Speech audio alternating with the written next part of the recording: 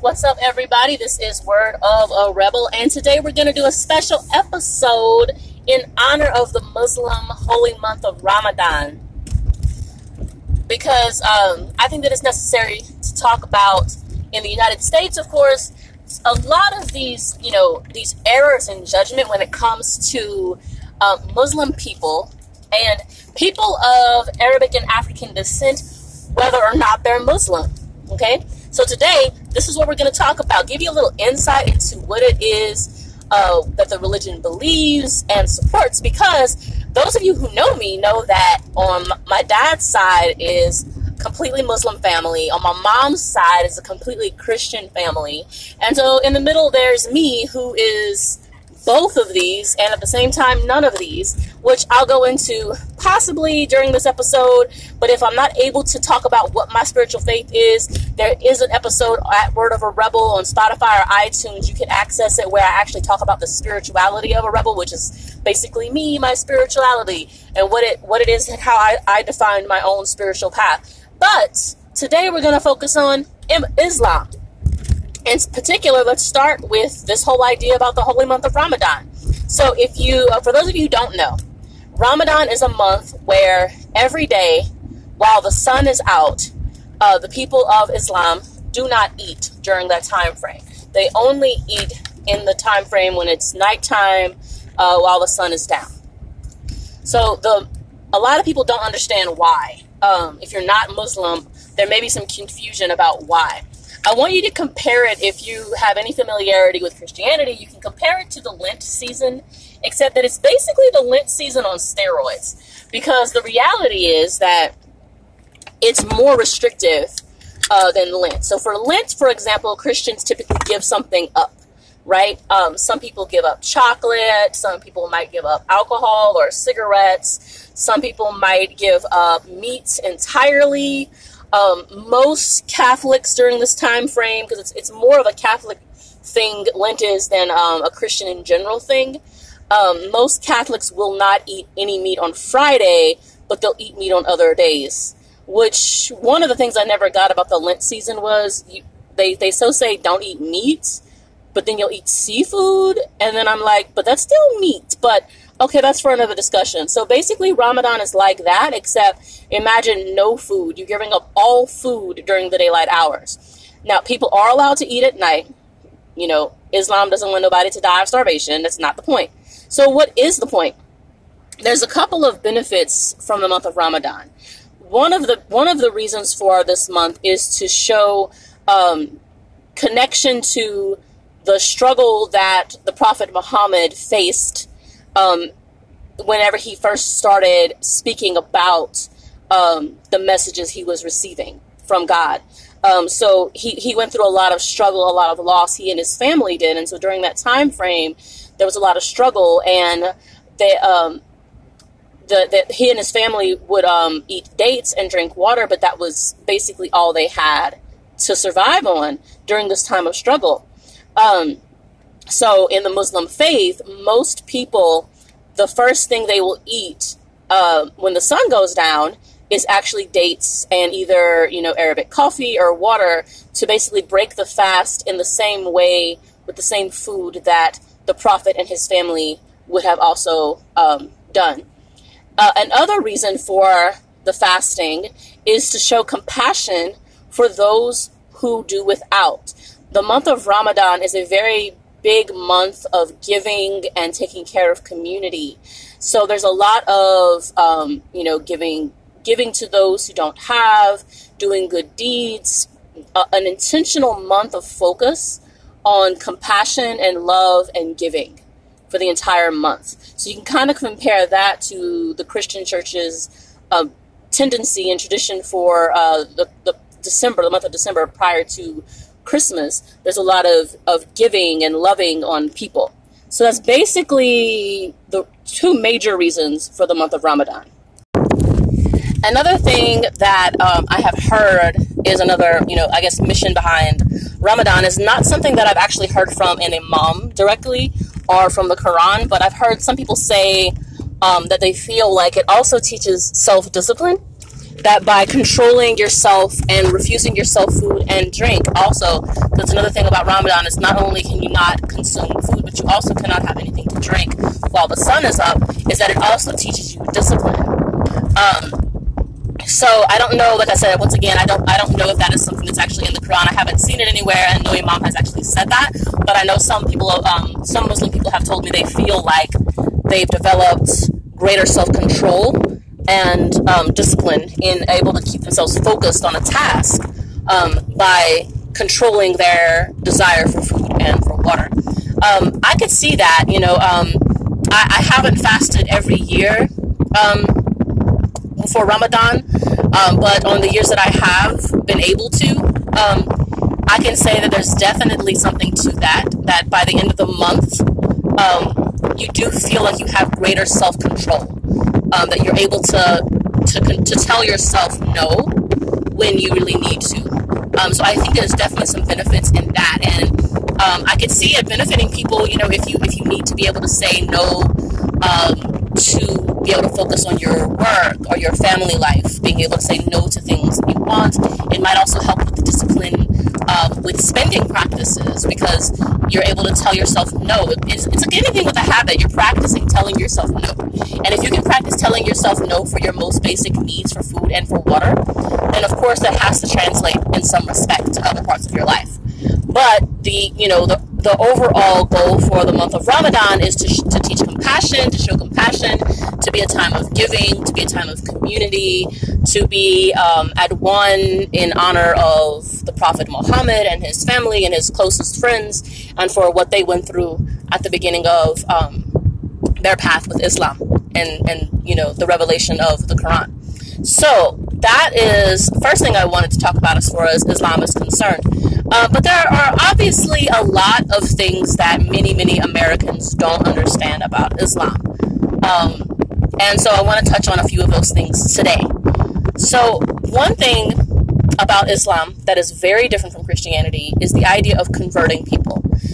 People who are Muslim don't go out into the world trying to convert people to become Muslim.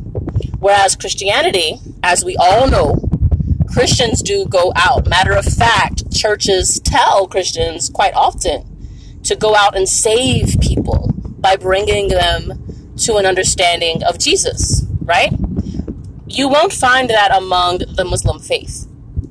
They might talk about their faith in conversation if it comes up, but they're not actively going to try to convert a person to becoming Muslim. So if you ask them, like, what do you believe? They'll tell you, but they're not going to try to convince you to believe the same thing. That's just not a part of Islam. I've heard many people say that, God calls you to be Muslim, not a person. A person cannot do that. And so it's kind of a thing they carry with them. So when people are saying they want to, they're afraid of Islam because they're afraid that Islam is going to take over the country, the Muslim people don't actively try to do that. They just want to live their life and believe what they believe and pay tribute and honor to God in their way. Another thing is that some Americans, particularly more narrow-minded Americans, tend to not realize something very central to Islam, is that it is the exact same God as the Christian God. The word Allah is just Arabic for God.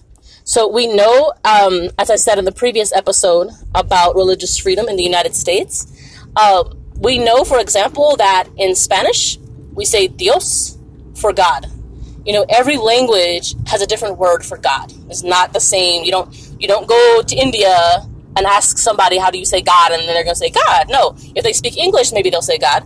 But if they speak any other language, one of the many languages of India, they're going to say it differently. Same thing if you go to China, Vietnam, it doesn't matter where you go in life. Nigeria, South Africa, every language says God in a different way. And it is the same for Arabic. The Arabic word for God is Allah. That's it. So Muslim people do not believe in a different God.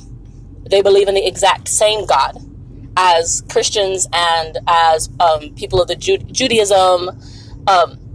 It's the exact same God. There's no difference. So it's not really a different religion. To me, I compare the difference between Islam and Judaism and Christianity to the differences between the different Christian faiths.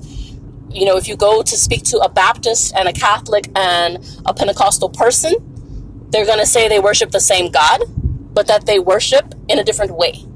Their traditions are different. It's the same for Islam. Islam worships and follows God in a different way from Christianity and Judaism. Judaism follows it in a different way than Christianity. You see what I'm saying? So there's not like a difference as far as who the God is. It is the same God. Muslim people worship and follow the same God as the Christians. So that's another thing I want to express today. Another thing about Islam and the practice as far as respect for women. A lot of people don't understand what Islam says or preaches about women. A lot of people assume that if you go to a Muslim nation as a woman, you're going to be more oppressed in some way. Let me explain something to you. Culturally speaking, around the world, if I'm not mistaken, everywhere, every nation in the world treats women less than men. Bottom line, okay? We've made a lot of progress in certain nations, but overall, we still live in a world that is controlled and dominated by men, and that the rights of women and children are often reduced, no matter where you go in the world. Number one, let's get that out the way. So if you're going to say that that women in a Muslim nation are treated worse than men, okay, that's everywhere. What's your point? All right, now if you want to do a comparison between a Muslim nation and a Christian nation, I'm going to tell you this. There's diversity. Because most Muslim nations treat women with respect. There's actually a high level of respect. In the Quran itself, Muhammad said for his followers to follow and respect their mother in the utmost. Many people say even higher than the father. Also, another thing people don't know is that the Prophet Muhammad was married to a woman named Khadijah. This was his first wife. He took no other wife until after she died, many years later. She was actually older than him, and this was arguably the love of his life. Her name was Khadijah. She was older than him by about 15 years, and she was also a businesswoman. He worked for her. He was her employee. So Muhammad had no issue marrying a woman who was in a powerful position. He didn't try to change her. He adored her. He loved her as she is, and they made a beautiful marriage together. Now, after she passed away, he had other marriages that were only treaties. It was more about treaties. It was less about partnership at this point, because he was, connecting and building unity among his own family and other families. And so those following marriages were to different women. But they were military alliances that were being formed. Nevertheless, the Prophet Muhammad preached respect for women. In fact, he preached that women should be treated equally in all ways. And whenever he made, whenever the Quran, the revelations of the Quran said any type of regulation for a woman, it was given for a man. So like, for example, the idea about conservative dress. The Quran just says that women should cover themselves, but it also says the same about men, that men should cover themselves. Now, how is that translated, culturally speaking, is a different thing. We also have to look at the Bible in the same way. All of the religious faiths, Christianity around the world, is culturally translated differently. So one nation may, like, for example, if you think about the Pentecostals, right? The Pentecostals translate part of the Bible to say that women should not cut their hair, and that they should wear skirts, and they should not wear makeup, right? Whereas Baptists and Catholics don't believe that. They don't abide by that. In part of the Muslim world, a woman wears hijab. In most nations of the Muslim world, women are given the choice of wearing a hijab, which is a headscarf for those that aren't familiar. Given the choice to wear hijab or not wear hijab.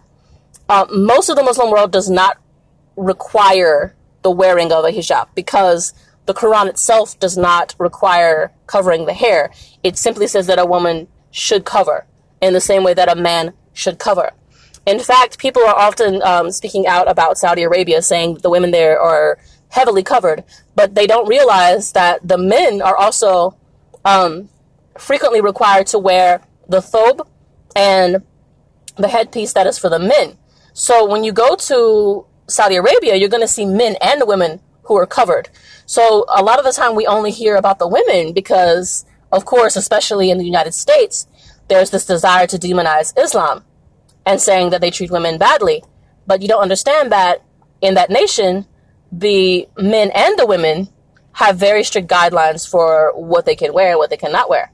So, in other words, Islam honestly gives women the choice of whether or not to wear the hijab, the abaya, but in the nation of Saudi Arabia, which is the centerpiece of Islam, they have to protect many of the Muslim, focal points such as Mecca and the Kaaba. They do have a regulation about wardrobe, but they have a regulation for men and for women. It's not just for women. So I wanted to express that. That's just a few things to get out the way. Muslim people are just very nice people. They are very giving. They are very kind in general. Like, if you get to know a person who is from a Muslim nation, I really impress upon you, like, speak to these people, get to know them better. Okay. Also recognize that Islam is not only found in the Middle East.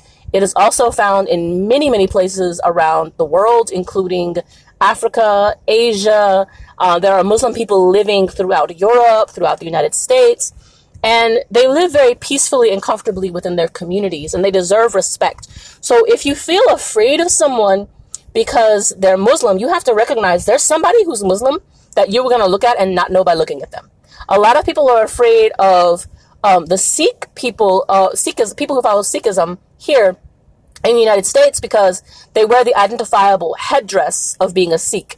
And in the same way that some Americans are nervous around a woman who wears a hijab because it is an identifiable clothing item that tells you the religion of this person. Now, number one, those who think that the man with the headscarf is Muslim, he's not Muslim. He's actually Sikh, which is a different religion, which we can go into next episode. But the reason why some people have this feeling is because it's an identifiable marker. The majority of Muslim people in the United States do not wear an identifiable clothing marker. You wouldn't even know it. You could just be talking to them and not even realize. And that proves a point. The people who are Muslim living in this nation do not mean anyone any harm. They are just living here. And it is the same for Muslim people around the world. They're just living their lives. They're very kind. They have great food. They have many diverse cultures. You really owe it to the people, and you owe it to yourself to get to know them.